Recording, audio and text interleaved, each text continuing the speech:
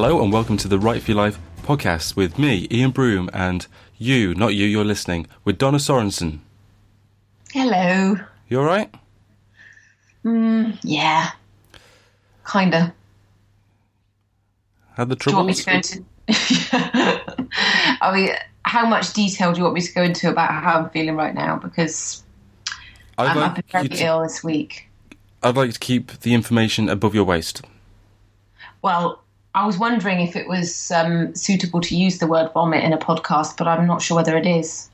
I think that there have been much worse words than vomit used on this podcast alone, never mind podcasts in general.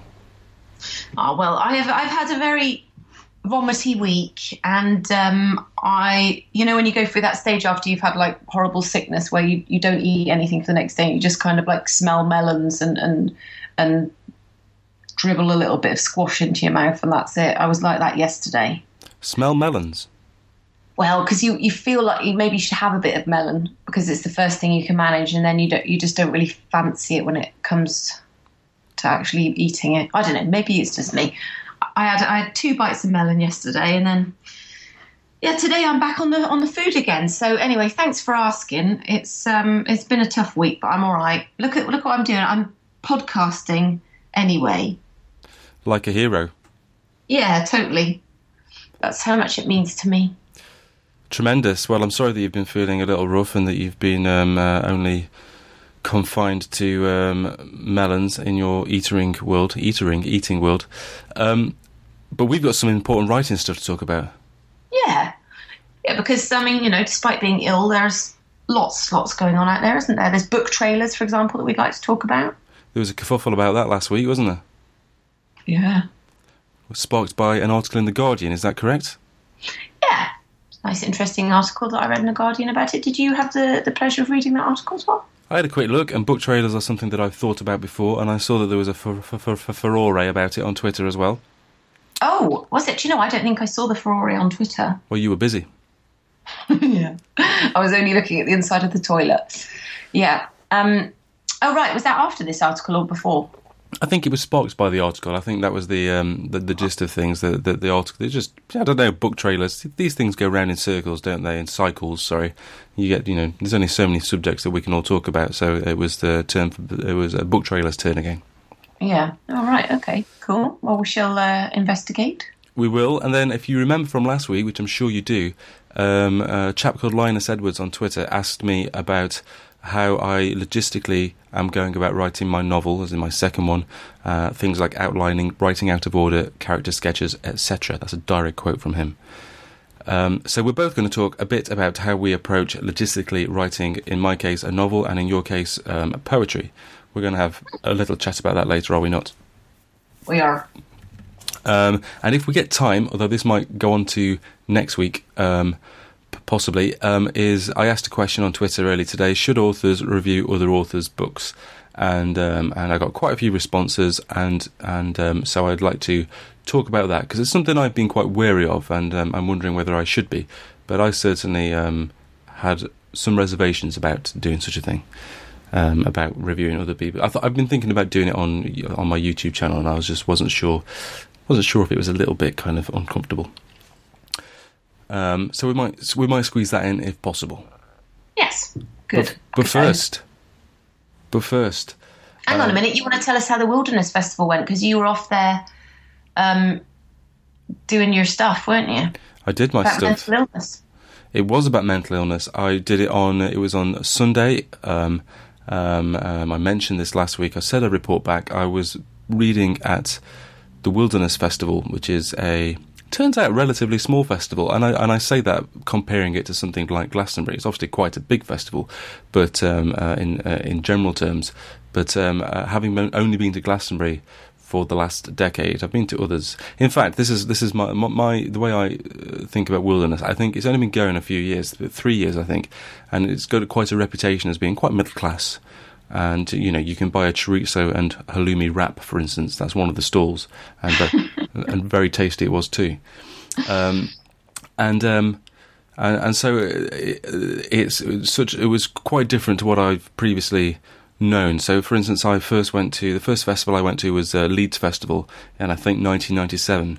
And on the last night, it'd been very rainy. On the last night, at around midnight, everyone on my campsite, not everyone, but enough people to make me terrified, started shaking the lighting. So there's strips of lighting that go up the paths in most festivals so people can see what they're doing.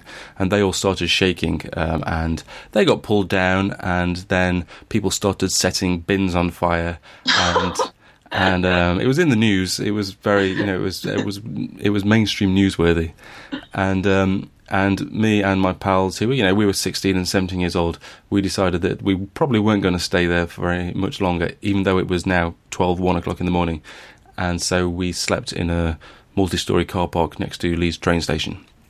So that was my first experience. And then I've been to Glastonbury many times since, and that's kind of, it has hippie roots, but it's becoming more middle class.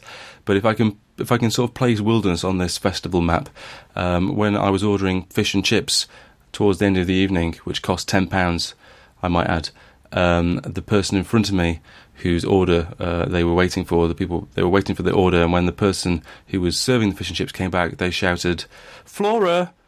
And then the other name that they shouted was Rupert, and I thought, this is a world away from those bins that were on fire. But that's not saying how far the glamour of it all. Indeed, but I thoroughly enjoyed myself, and I would much rather be there than many other places. And it was great. I highly recommend people go to the festival. The event itself was about mental health, and I was worried, if you remember last week, about whether I could speak on a topic confidently when I haven't had any kind of first-hand experience of working in mental health or kind of certainly personal mental health problems. And I can't wait to know what you said. Like, did you just, what did you do? Well, we had a really good audience. That's the first thing to say. So you never know who's going to turn up. I've done events when I've had 5 people turn up, and I'm not exaggerating, and you have to kind of just troop on and do your best. But there must have been about 80 odd people there. It was fantastic. Oh, wow. I was on a panel with Nathan Filer, who's written The Shock of the Fall, and Martin Bannister, who's written a great book called A Map of Nowhere, and those two have experience in mental health, and I didn't. And the conversation went well. I mean, it was absolutely fine, because I talked about, I was honest about it for a start. I didn't start handing out medical advice, because that would have been terrible. So I said, the book isn't directly about mental health, but I can understand, why people might interpret certain parts of it, or the narrator, Gordon, as having mental health problems. And so I said about research and making sure that it was plausible, and about the fact that I'd sent a finished draft off to a specialist speech therapist to assess the bits that were medical, or certainly used medical terms and that kind of thing. So I was able to talk around it in a kind of referring to my book specifically, I guess, and it was fine. It was really, really, really nice. But the other interesting parts was afterwards, because afterwards you go to well, you didn't always, but there was like a bookshop next to our tent, and there was a book signing, so we all went and we signed loads of books, and then all being well, lots of people would come and want their books signed, and it was quite interesting. And I'm happy to admit this, I'm sure the others would too, is that we actually had a very poor conversion rate. So around 80 people at an event is fantastic for literary events, especially at a festival. There's lots of other stuff going on, and our conversion rate was actually quite poor. So very few of those people actually came over and had their books signed. And we were trying to think why this might be the case, and the most obvious thing I could think of was the fact that the three of us were kind of stood there with our books, all three of them, and how could anyone really come over, having just watched a talk, and say, "Oh, I'll have yours, but actually I'm not too bothered about you two," when we're just stood there? Yeah, totally. Because you kind of have to go away with 3, don't you? And one person did do that, and the poor woman, she stood there for ages, and she kind of said, "Oh, this is awkward," and we went... And we said, we kind of said, "Yeah, no, you don't have to." And it was said, if you don't want to buy all of them, we understand. Feel free to, the books will still be here. We won't be here. They're all signed anyway, so feel free to come back another time and choose whichever one you want. But she actually, to our delight, she came back and bought all of them. But bless her, she must have been mortified. She was like, "Oh God, I have to go back. Those poor guys." Well, it's 30 Yeah. quid. It's about 30 quid to buy 3 books, isn't it? And then you've got to carry them around at a festival for the rest of the day. Well, that's it. I mean, that's another reason. I guess another thing is that when you're doing an event that's a literary event outside of a festival, people are coming specifically because they want to see you guys or find out more about your books or whatever, or writing. At a literary festival, you must have, or not a literary festival in general, you must have caught loads of just kind of passers-by and all sorts of people like that would just thought, oh, actually, that'd be quite cool to see. Exactly, and we were on at 12 o'clock in the afternoon, and I think that helped because people would be waking up with hangovers on a Sunday morning and just wander over. I think people were genuinely interested in the subject, so the title, they may not have heard of us as authors, some of them, or most of them, I would imagine, but the title of our event was called Method in Madness, and it was about mental health and fiction, which I think people were probably interested in and just thought, well, that sounds quite interesting. So the other thing, just to wrap up, that happened was Nathan was talking about having done some hand selling. He was there the day before doing some poetry, and he had seen a few people in the bookshop just looking at his book, and so he thought, well, I'll go over and speak to them. So he went over and says, "Oh, I wrote this. If you want, I'll sign it for you." And he said that he sold a few books by doing that, and that's something that I've done before as well. If I've happened to have seen an event, someone looking at it and that kind of thing, I think it's a good idea to have the confidence to make that move.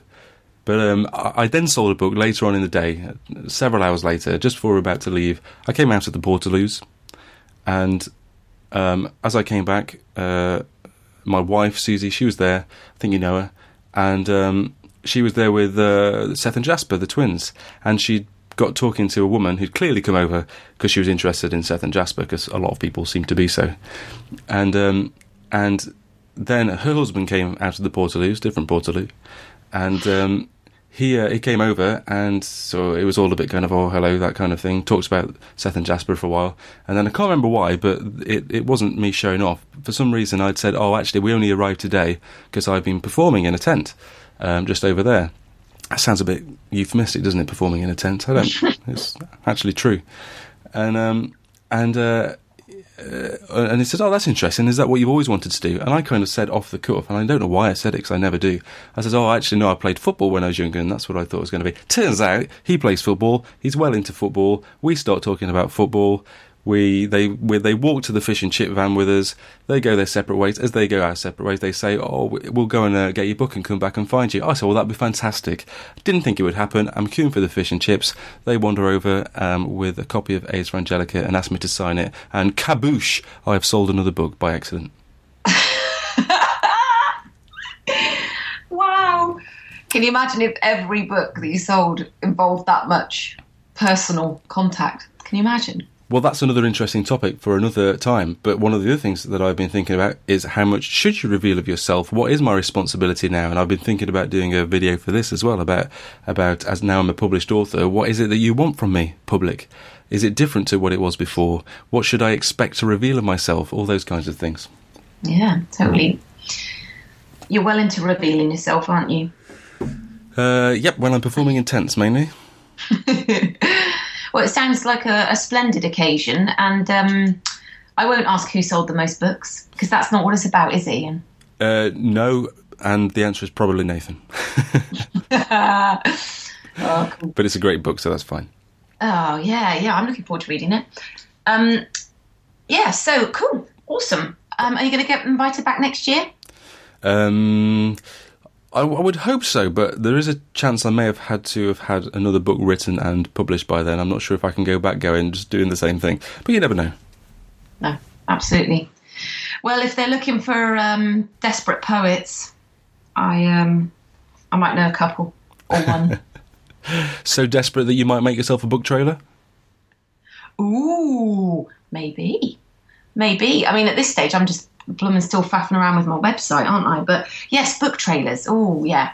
I guess it's quite easy to make book trailers if your expectations aren't that high and you're just, happy to record yourself doing things. Then book trailers are quite easy to do, aren't they? But are they useful? Are they necessary even? Do they sell books? That's the most important question.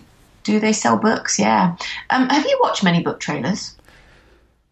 I have to say I don't think so, and I didn't really do much research into it before I made my own. Yeah, you just freestyled yours, because you should say a bit about yours. How long did it take you to do? So I did my book trailer I recorded it in about half an hour in your younger brother's bedroom. Oh God, this is all of these things you're saying this week. It's just unbelievable. And then the editing, it was the first time I'd ever done that kind of, I don't even know what the phrase for it is, but where you kind of slice up your video so that it's really sort of fast-paced and lots of different... If anyone knows what that's called, please tell me, because I'm finding myself having to refer to that technique and more. But I did that, and it was basically just a list of things that are in my book. Some of them stupid, like pickled onions. Some of them serious, like I don't know, well, serious illness, for example. So it was just like a list of me saying all these different things, and then with that, the words appearing next to my face. That was it. So all in all, I imagine it took me, I don't know, 2 or 3 hours. Yeah, cool. And how's the response been? You've had like 1,000 odd. Yeah, well, I mean, it's been there for about a year, so that's that helps. But it's had I can tell you, 1,116 views, and the reaction's been really positive, actually. And I didn't really know what to expect, but most people seem to really like it. I still don't know whether that means they bought the book or not, though. No.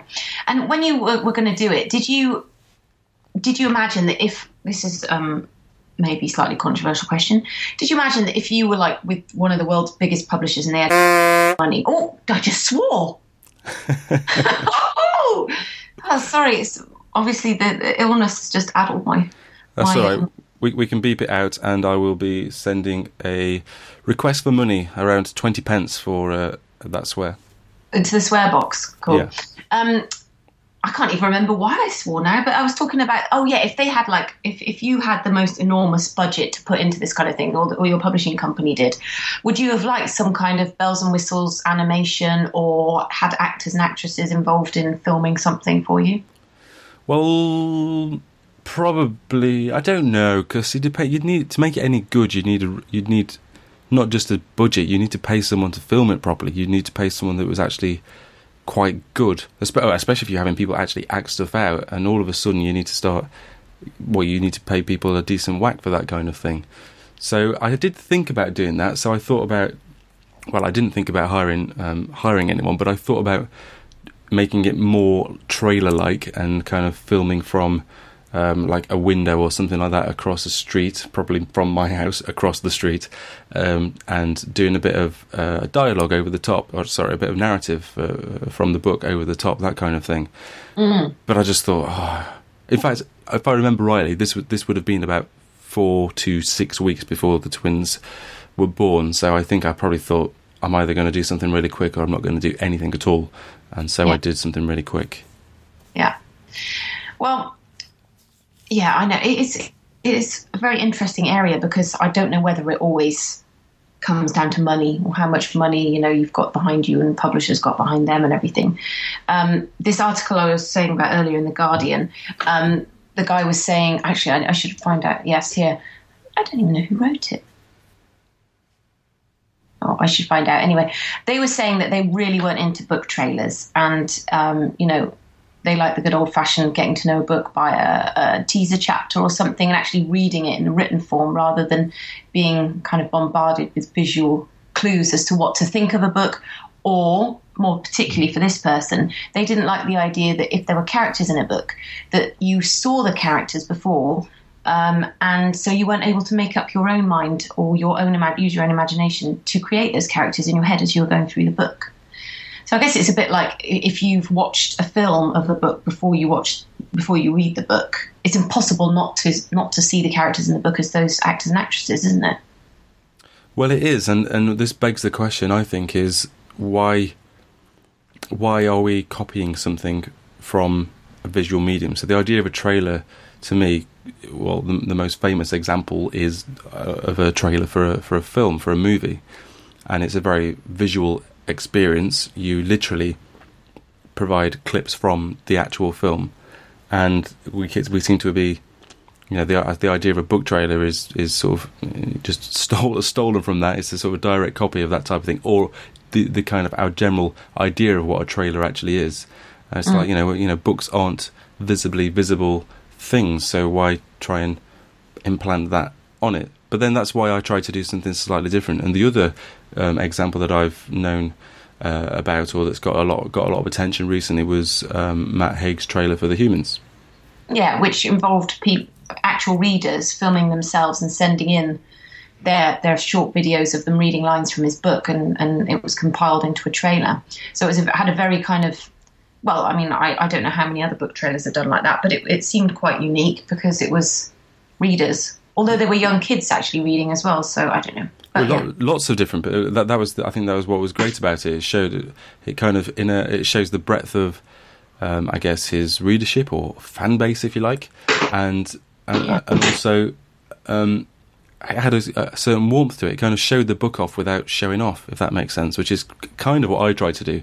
Because again, maybe this is a writer thing, sort of our desperate need to, on one hand, promote the heck out of what we do, but at the same time not wanting to seem like a show off. For some reason, we're the only art form that really people question for doing that, really. So, you shouldn't be promoting your book. If it's a band or something else, someone else does it. It happens all the time. But yeah, so it had a certain warmth about it because it had people reading lines from his books, and presumably people from Twitter, but presumably people who've read his other books. Yeah, absolutely.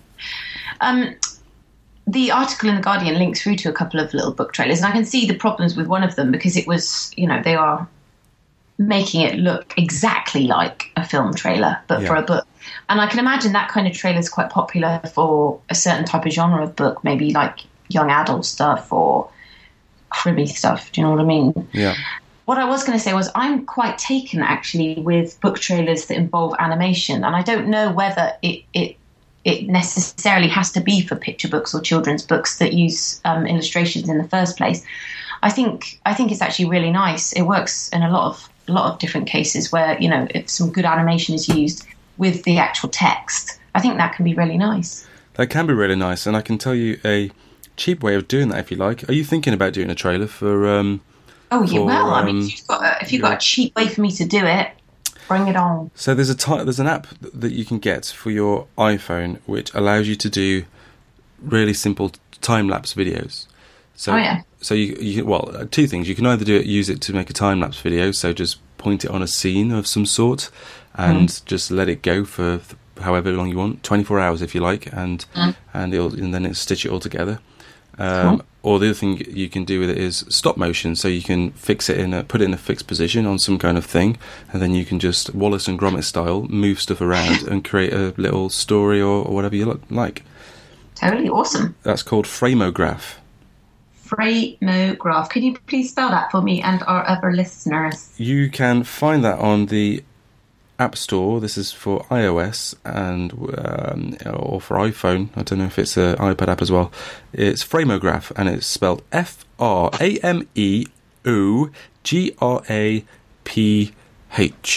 See, thank God you spelled that because I didn't put the E in. Framograph. Good.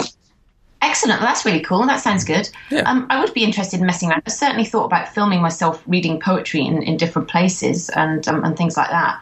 But yeah, it's definitely something I'd like to do. Actually, talking of Nathan Filer, as we were earlier, I was reading on his blog after you told me all about him and everything, and there's a great animation for his book, The Shock of the Fall, on there.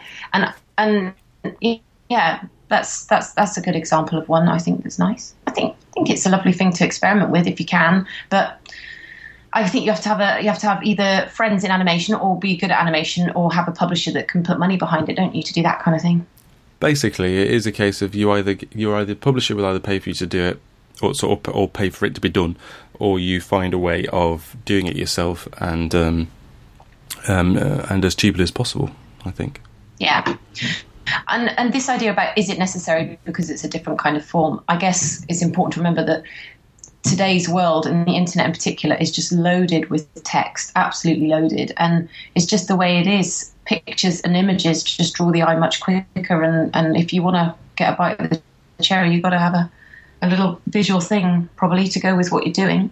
You have, and also I have subscribers on YouTube that may have never seen me on anything else or be interested in anything else, and they may only be able to find my book through this. So they may search for Ian Broom for some reason on YouTube, and hopefully one of the things that they'll see first is Ian Broom Ars Frangelica trailer, as opposed to one of my videos about writing advice. I'd much rather they saw that as well as it's kind of. I guess the question is, why would you not if the option is there? Yeah, definitely, and it's good. If you've got a good presence on YouTube, I would need to get cracking on that, because I nothing up there, nothing. Well, it's not easy, YouTube. I really enjoy doing these videos. I'm going to do more, but it's tough, but good. Yeah.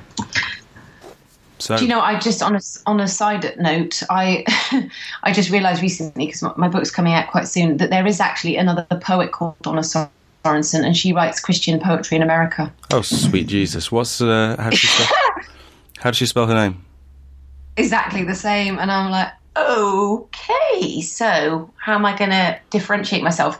And if you type in Donna Sorensen YouTube, it comes up with, I'm a Christian poet. I love the Lord with all my heart, and I share through the written word those things he gives to me. So this is going to be interesting. What are your thoughts? Are you planning to plough ahead as you are, or have you considered changing your name? Well, I haven't, no, but it's going to be interesting. Maybe I'll just have to use Christian Donna Sorensen somehow. I'll just have to use her terribly in an unchristian spirit to sell more copies of my book. How are you going to do that? I don't know. I've thought about it by next week, all right? Just turn up at her events, pretend to be her, and then try to scarp before she actually arrives. Totally, yeah, do all that kind of stuff. Oh, anyway, as long as I don't call my YouTube page Spirit of Victory, which is what hers is called, I should be all right. I'll just have to get cracking on making it. Anyway, yes. So we reckon book trailers can be useful, but we shouldn't get too caught up in it all, or what? My final word on this is that I wouldn't worry too much if you don't have one, because I don't think that they necessarily sell a huge amount of books. However, on the other hand, if you can do one relatively cheaply and quickly, or if your publisher is prepared to pay for it, then what's the harm? Why not have a presence on YouTube or Vimeo, wherever it might be? Splendid. Good. Have I got time to talk about the last thing? Well, we're probably going to have to shift Should Authors Review Other Authors' Books into next week, but that's fine, because I'll have time to think about it more, and I might do that video in the meantime. But we can quickly talk about how we go about writing our stuff logistically, I think. Oh, yeah, cool. Because otherwise I've got nothing else to talk about for the remaining 5 to 10 minutes. But that's cool. I as you know, I write poetry, but I did think that I'd come up with this great idea for a novel quite a few years back. And I sat down and I had these big sheets of A3 paper, and I started with this blooming mind map thing, and in the centre I had the main character, and then I was building up his life around it, and then it just got spiraled out of control totally about where he'd been, who his family were, what his favourite colour was, all this kind of stuff. And it just got ridiculous, and I thought, I've just completely lost the desire to write about this person now. Isn't that ridiculous? No, I think that's quite common, and I think that's something that I've tried to avoid. But I know that a lot of people do use that exact technique, that they will absolutely have everything mapped out and sketched out, and they'll have, as you just described, like a character sketch where they literally list exactly what this person is like. So they might not include the detail of what car they drive, but the author knows it. My approach when I wrote Ars Frangelica was kind of the opposite. I felt like I was getting to know the characters as I was writing it, and it was only the further I got in, the more I would go back and say, actually, I think he may have said or done this at that point that I wrote earlier. And I felt like for me, it was more of an organic process rather than a completely planned and mapped out thing. Yeah, and that's really interesting, because I guess it's okay if in the first book about that person. I guess it's when you start, things turn into a series probably, and you start needing that continuity and being sure about something, I guess, that you'd have to go and make sure that the backstory's all right. Well, you need to, for the novel, you need to do that anyway. I found that was by far the biggest challenge, was making sure that it all made sense. And in my case, I had to make sure that the time frame was plausible for someone for someone suffering with, for someone who'd had a stroke to not get proper medical attention. I had to make sure that the time frame was really correct and right. So there was loads of that kind of going back and checking the structure and all that kind of thing. I mean, what do you do with your poems? Have you, because you have this, you're releasing your first collection, but were you thinking of them as individual parts of a collection when you were writing each poem, or were you just writing a poem for its own merit or sake? Well, definitely for the first couple of years, I was just writing the poems as they came to me, and then I'd say in the last couple of years, it was more, I imagined things fitting together a bit more, and whether they fitted into a general theme, which has turned out to be kind of voluntary exile and being away from your homeland and what a home is, and belonging, that kind of thing. But that's a very loose theme because I've written all sorts of poems within that. But yeah, a poem is so not always spontaneous, but I guess it's more spontaneous, that you have an idea, or it might just be a line, a first line that you've thought of, or it might be an image or something from history. I just find it's much easier to start because you can sit down. I don't know how you organise your writing, but I have everything, all my writing is on files in the computer, like if I've written children's picture books, they've got their own files. Each poem, I have a poem folder, then I have a draft poem folder, so poems only get moved into the poem folder when I've worked on them enough times and I consider them to no longer be drafts, if that makes sense. So I can always go back to my draft poem folder and see what still needs to be worked on. But some poems I sit down and I finish them in just a few hours. Other ones I go back to again and again, and it takes ages. So it's very different from poem to poem. I don't know whether working on different novels would be like that, actually, because you're probably going to do this the same way as you did your first one, your second novel, aren't you? Well, I don't think I can, and I think this is how I was basically going to answer Linus's question. I don't think I'm going to be able to write the book in the same way, because I first of all, it took me a long time, and I don't have the luxury of having not been published. So I can't, no one knows who you are, so it doesn't matter how long it takes. Now I have a book out there, and the publisher, my agent, or people want to see stuff. People who've read my first book want to see another book. I don't want to just be forgotten. So it's important that I get a shift on. So I need to have more urgency. And one of the things, I think I've just alluded to, is I didn't really do a huge amount of outlining with characters, but also just in general. I'd written quite a lot before I thought, actually, I better stop planning what happens. I didn't know what the end was going to be. And it was only after so far in, at least half in, where I started thinking, actually, I better plan what happens a few chapters down the line. So I would have sketches. I would have sketches for maybe 4 or 5 chapters in front, but I wouldn't have anything beyond that. I would have a good idea. It's not like I was going completely blind, but I didn't have it all completely laid out in front of me, and it was just a case of joining the dots. It wasn't like that at all. Now, of course, a couple of years down the line, I have children, a mortgage, all sorts of responsibilities, and I'm tired a lot. And I know that sounds like quite an obvious thing to do. And I'm slightly older, so when you're in your mid-20s and I was working and stuff, but it was no big deal if I was up until 2 o'clock in the morning. I honestly cannot do that anymore. I'm absolutely shattered. So I have to find another way of doing it. And one of the examples that Linus used in his tweet was writing out of order. So do I write out of order?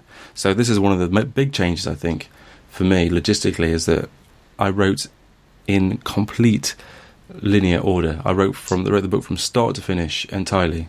And I would sit down, and if I couldn't get the next paragraph correct, then I would work on it until I did, which is partly why it took me so long.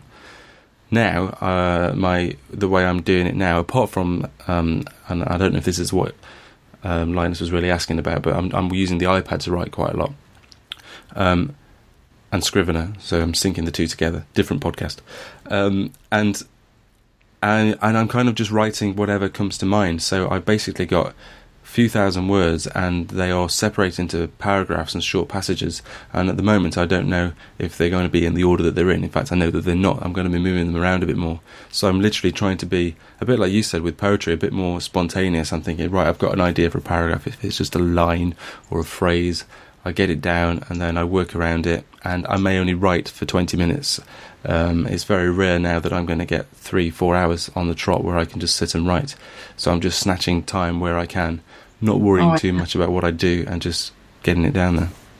I can totally see the benefit of the writing retreats. I'll tell you that for nothing now with kids. Yes. But do you, when you're sitting down with a novel, are you conscious of kind of like that story arc, you know, like how the story, where you should have the you know, whatever, all the different parts of traditionally of a story, like where all the action should happen, and then when you think there's going to be some kind of conclusion, all this kind of thing. Do you think about that, or does that come quite naturally? I think I'm going to think about that a lot more. I think that some people think about it to extremely rigidly, like they will literally, I imagine, have some sort of graph written down. You know, people talk about the 6 phases of a story. I don't even know. I did it almost entirely on instinct, and that makes me either sound like an idiot or a massive show-off, but I basically just did whatever kind of felt right. I've read an awful lot of books. If it felt like a piece of dialogue was needed, then it was needed. If it felt like something dramatic had to happen, then it had to happen. But then I think that something, and I know that I've written a piece of literary fiction, and I know that it's only about a suburban neighbourhood, but something happens in every chapter. I think there is something in every chapter that hopefully makes you kind of, makes the reader kind of take notice or feel like the story has moved on. And that might not be the case for everyone. I'm not saying that I've definitely achieved that, but that was kind of my aim. And through aiming to do that, I think that it you know, you can work on instincts and it can come quite naturally. Yeah. I should probably go back and have another go at that novel and just not even worry so much about planning everything before it happens. Well, we do need to wrap up, and I think we should talk about this a little more next time. But the idea of worrying about this idea of whether you should have the whole thing planned out or whether you should just write, I think is really interesting. And just write, I reckon, just write. Yes, I think it's a really interesting area, and mainly because of the word you just used, which is worrying. So it's been a while now, and I know that I've got lots of excuses for why I'm not romping through my second novel, and I'm only just sort of in the earlier stages.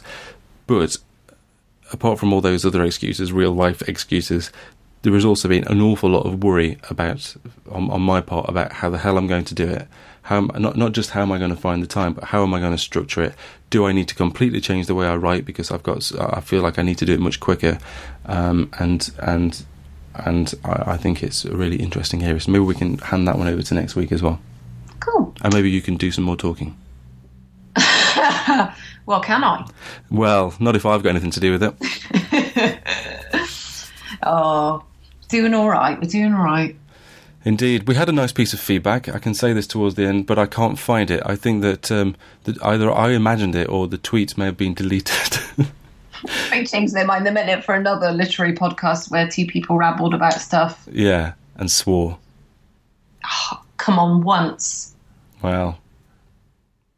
And I did say vomit, but we said that didn't count. Not really swearing. Not swearing. In fact, not swearing. It's very, very sort of descriptive, but nothing more. Yeah, cool. Well, I'm glad I made it through. Thanks. Good work. Where can people find you on Twitter? Don_S_Sorensen. I sound like a broken record, but oh look, I really sounded like a broken record then because I read it twice. That was mad. Oh, because I am doing my website and I'm going to do a Facebook author page, and now I'm also going to make sure I've got like loads of presence on YouTube and all that kind of jazz too. Excellent. Let me know if you need a hand. And you can find me on the internet so you can find other episodes of the podcast either on 70decibels.com, because that's the network that the Write for Life podcast is part of, or you can find them on my website at ianbroom.com/podcast. Or if you want to read the blog of the podcast, which is just my blog, ianbroom.com/podcast, blog, or if you want to find me on Twitter and give us some feedback, it's at Ian Broom. And I recommend that you do. So we are getting more and more people are starting to interact with us. I'd like this I think the new format does encourage more conversation. A lot of podcasts do just kind of, it is a one-way stream of, this is what we have to say, and why don't you shut up and listen to it? Whereas I would like this to be much more involve the audience. So if you have suggestions for topics, if you think something we've said is hugely ludicrous or wrong, or if you just want to agree or say nice things, then that's fine. If you want to start a campaign to get Donna to change her Twitter handle, that's also fine. Yeah, it's not going to take much. Just a good suggestion of what it should be called would be good. Indeed. Right, that's it. I shall speak to you next week.